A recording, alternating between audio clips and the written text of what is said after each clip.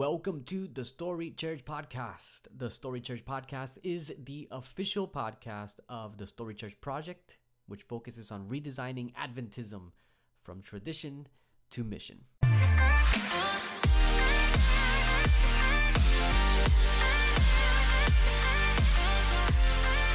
Welcome back, everyone. It's Pastor Marcus here, and in case you didn't notice, this week I'm launching with a brand new intro thing going on for the Story Church podcast. And the reason for that is I am officially announcing a new thing happening at the Story Church Project, and it's this. The Story Church Project is now officially sponsored by the Haystack. Isn't that cool? So I've got this little thing that I'm going to be reading, that I'm going to be sharing, and I'll share these on each episode as a way of giving a shout out to the Haystack, which is like the coolest thing on the internet since whatever else is really cool on the internet.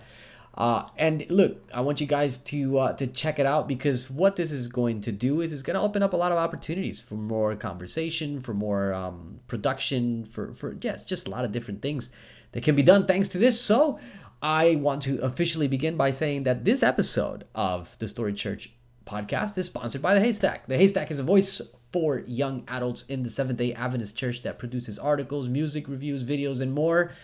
And if you want to check them out, you got to go to thehaystack.org. And it's the Haystack, Life, Culture, Theology. And I used to actually work with the Haystack guys. I worked with them many years ago, back when it sort of, not necessarily when it first got started, but it was definitely in the early days, and I had an absolute blast. I was their blog manager, met some amazing people. And in fact, I think the passion and the drive behind the ministry, which was to create this online space for Adventist millennials, has really inspired me in so many different ways, including here at the Story Church Project, to continue speaking Adventism to millennial generations. And yeah, so here we are, and it's super cool to be able to hook up with them again and team up with them at the Story Church Project, and have their sponsorship. So guys, check them out. If you haven't checked them out, you'll absolutely love the Haystack, especially if you're a millennial. You will absolutely love it. So this week's episode, I want to focus on something really important. Now, the episode is titled, Is Your Adventism Beautiful? Is your Adventism beautiful?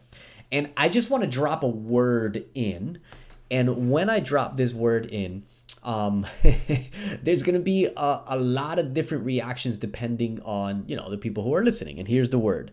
The word is jewelry. Okay. Now, the word jewelry is a word that ruffles lots of feathers in Adventism. Some Adventists believe you can't possibly be Adventist if you wear it. Other Adventists believe there's nothing wrong with it, and others still take a functional approach, kind of a middle-of-the-road approach, where, they support the use of jewelry like watches, tie clips, wedding bands, because they're functional, while rejecting jewelry that only serves adornment purposes, like ties, I guess. I don't know. But to be honest, I kind of don't really care. I hope that doesn't sound like arrogant. I don't know. I just kind of really don't. The whole debate pretty much bores me. But here's the angle. Here's an angle rather on the whole theme of adornment and jewelry that I never really hear during these debates, and it's the one that I happen to find really interesting.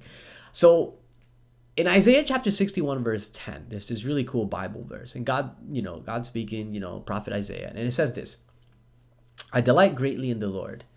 My soul rejoices in my God. For he has clothed me with garments of salvation and arrayed me in a robe of his righteousness. As a bridegroom adorns his head like a priest, and as a bride adorns herself with jewels. Now, I want you to notice the imagery here, because this text is saying that God adorns you and me like a bride adorns herself in jewels. Now, I want you to picture that for a moment, because, here's this bride, and she's getting herself ready for her wedding. And, obviously that's pretty intense. She's really careful to comb and braid her hair just right, and obviously she'll have some professionals doing that, and her skin is going to be brushed to perfection, and she hangs this necklace around her neck and earrings that match, and the jewels themselves. Here's the thing, all right? They can't just be any old jewel. They have to be just right. They can't be so strong that they steal the show, but they also can't be so weak that they look out of place. So they have to complement her eyes and her dress. even the shape of her jaw and the length of her neck. It's a work of art intended to enhance her beauty and draw attention to her joy. And here's the cool thing. The Bible says that this is what God does for us. He adorns us. He clothes us in his promise of salvation, in a robe of his perfect life and love. And the picture Isaiah is painting is clear.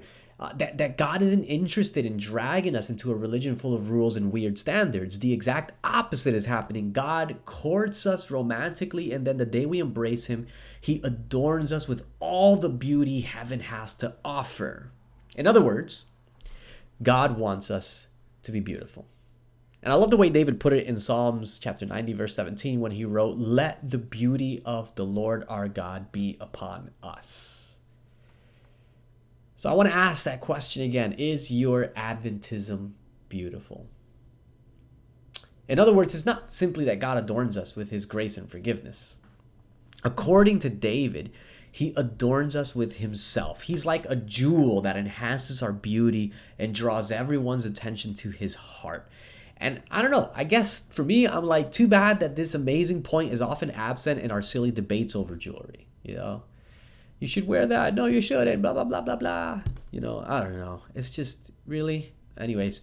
But it goes deeper than this. All right, I want to keep going. It goes deeper than this. God is not simply an adornment upon you and me that others see when they interact with us. Instead, the Bible paints an even crazier picture. Now, I want you to notice this. We were just reading Isaiah chapter 61. I'm going to just jump over to chapter 62 and read verse 3, because I want you to notice what Isaiah says in chapter 62, verse 3. He says this: "You will be a crown of splendor in the Lord's hand, a royal diadem in the hand of your God." Now, I don't know if you caught that, all right? I don't know if you caught that. So let me spell it out. Not only does God adorn us with himself, Isaiah goes so far as to say that he adorns himself with us. I mean, imagine God placing a crown on his head, or a royal ring upon his finger, and that crown and that ring represent you and me. Now, it's not that God needs us to make himself more beautiful, because he is the height of beauty. However, in some weird way I don't fully understand, God still describes his people as jewels he wears upon himself. I would suggest, and look, this is just me, doing my best to put the pieces together. I would suggest that this has to do with the great controversy, because we know the great controversy is a battle over the character of God. Is he good or is he not good? And so this biblical picture of God wearing his people as jewelry has theodical significance. In other words, when we live beautiful lives, we beautify God in the eyes of people who think he is ugly. So our lives are the jewels that catch their attention and enable them to see the true beauty of his heart. And Zechariah also captured a similar picture of this when he wrote in Zechariah 9:16, "The Lord their God will save his people on that day as a shepherd saves his flock. They will sparkle in his land like jewels in a crown." And speaking through the prophet Haggai, God said to Zerubbabel, "I will make you like my signet ring, for I have chosen you." So there's this picture, right, throughout scripture, where God makes us beautiful by adorning us with himself, but this is a strange one where he makes himself beautiful by adorning himself with us. It's weird. It's strange. But I want to come back and ask this question again. Is your Adventism beautiful? Is your faith like a jewel that God would want to wear, right? Because buried beneath the endless ping pong battles over whether jewelry is cool or not lies this narrative that's significantly more meaningful, in my opinion, and important for us to think about.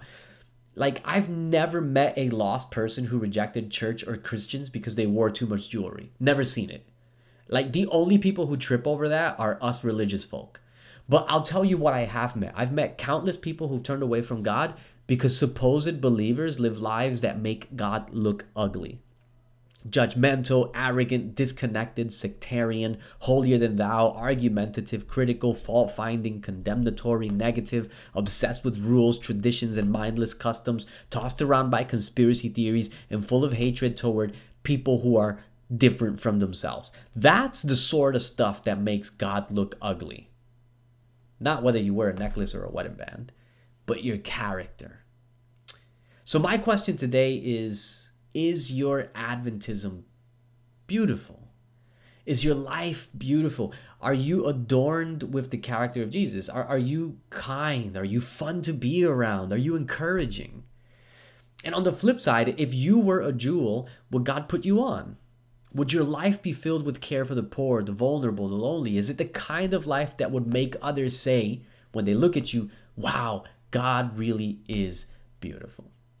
Now, the answer to these simple questions, and here's my point this week, the answer to these simple questions is the difference between a life of missional effectiveness and missional failure.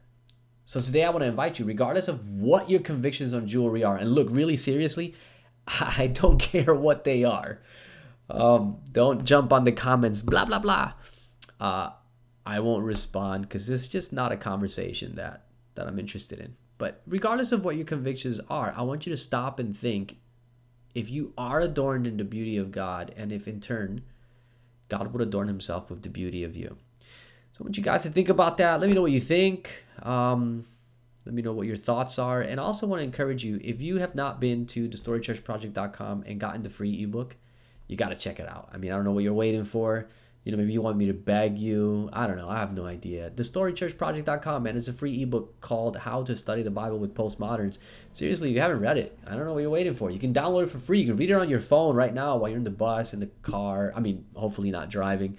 You can check it out, read it for free. It's not super long, but I poured my heart into that, and I hope that it's something that can be a blessing to you. And also, if you really enjoyed this podcast or this project as a whole, and you want to help me do more, like I want to start a YouTube channel, and I got this Bible study set that I've written for studying the Bible with millennials and postmoderns that I want to publish and get out there and get it designed and stuff. All that stuff costs money I don't have, guys. So if you want to help out, you can check out the Patreon, storychurchproject.com, patreon.com/thestorychurchproject, or if you just go to storychurchproject.com, on the top right corner, you'll see a little link that says support, and you can become a patron.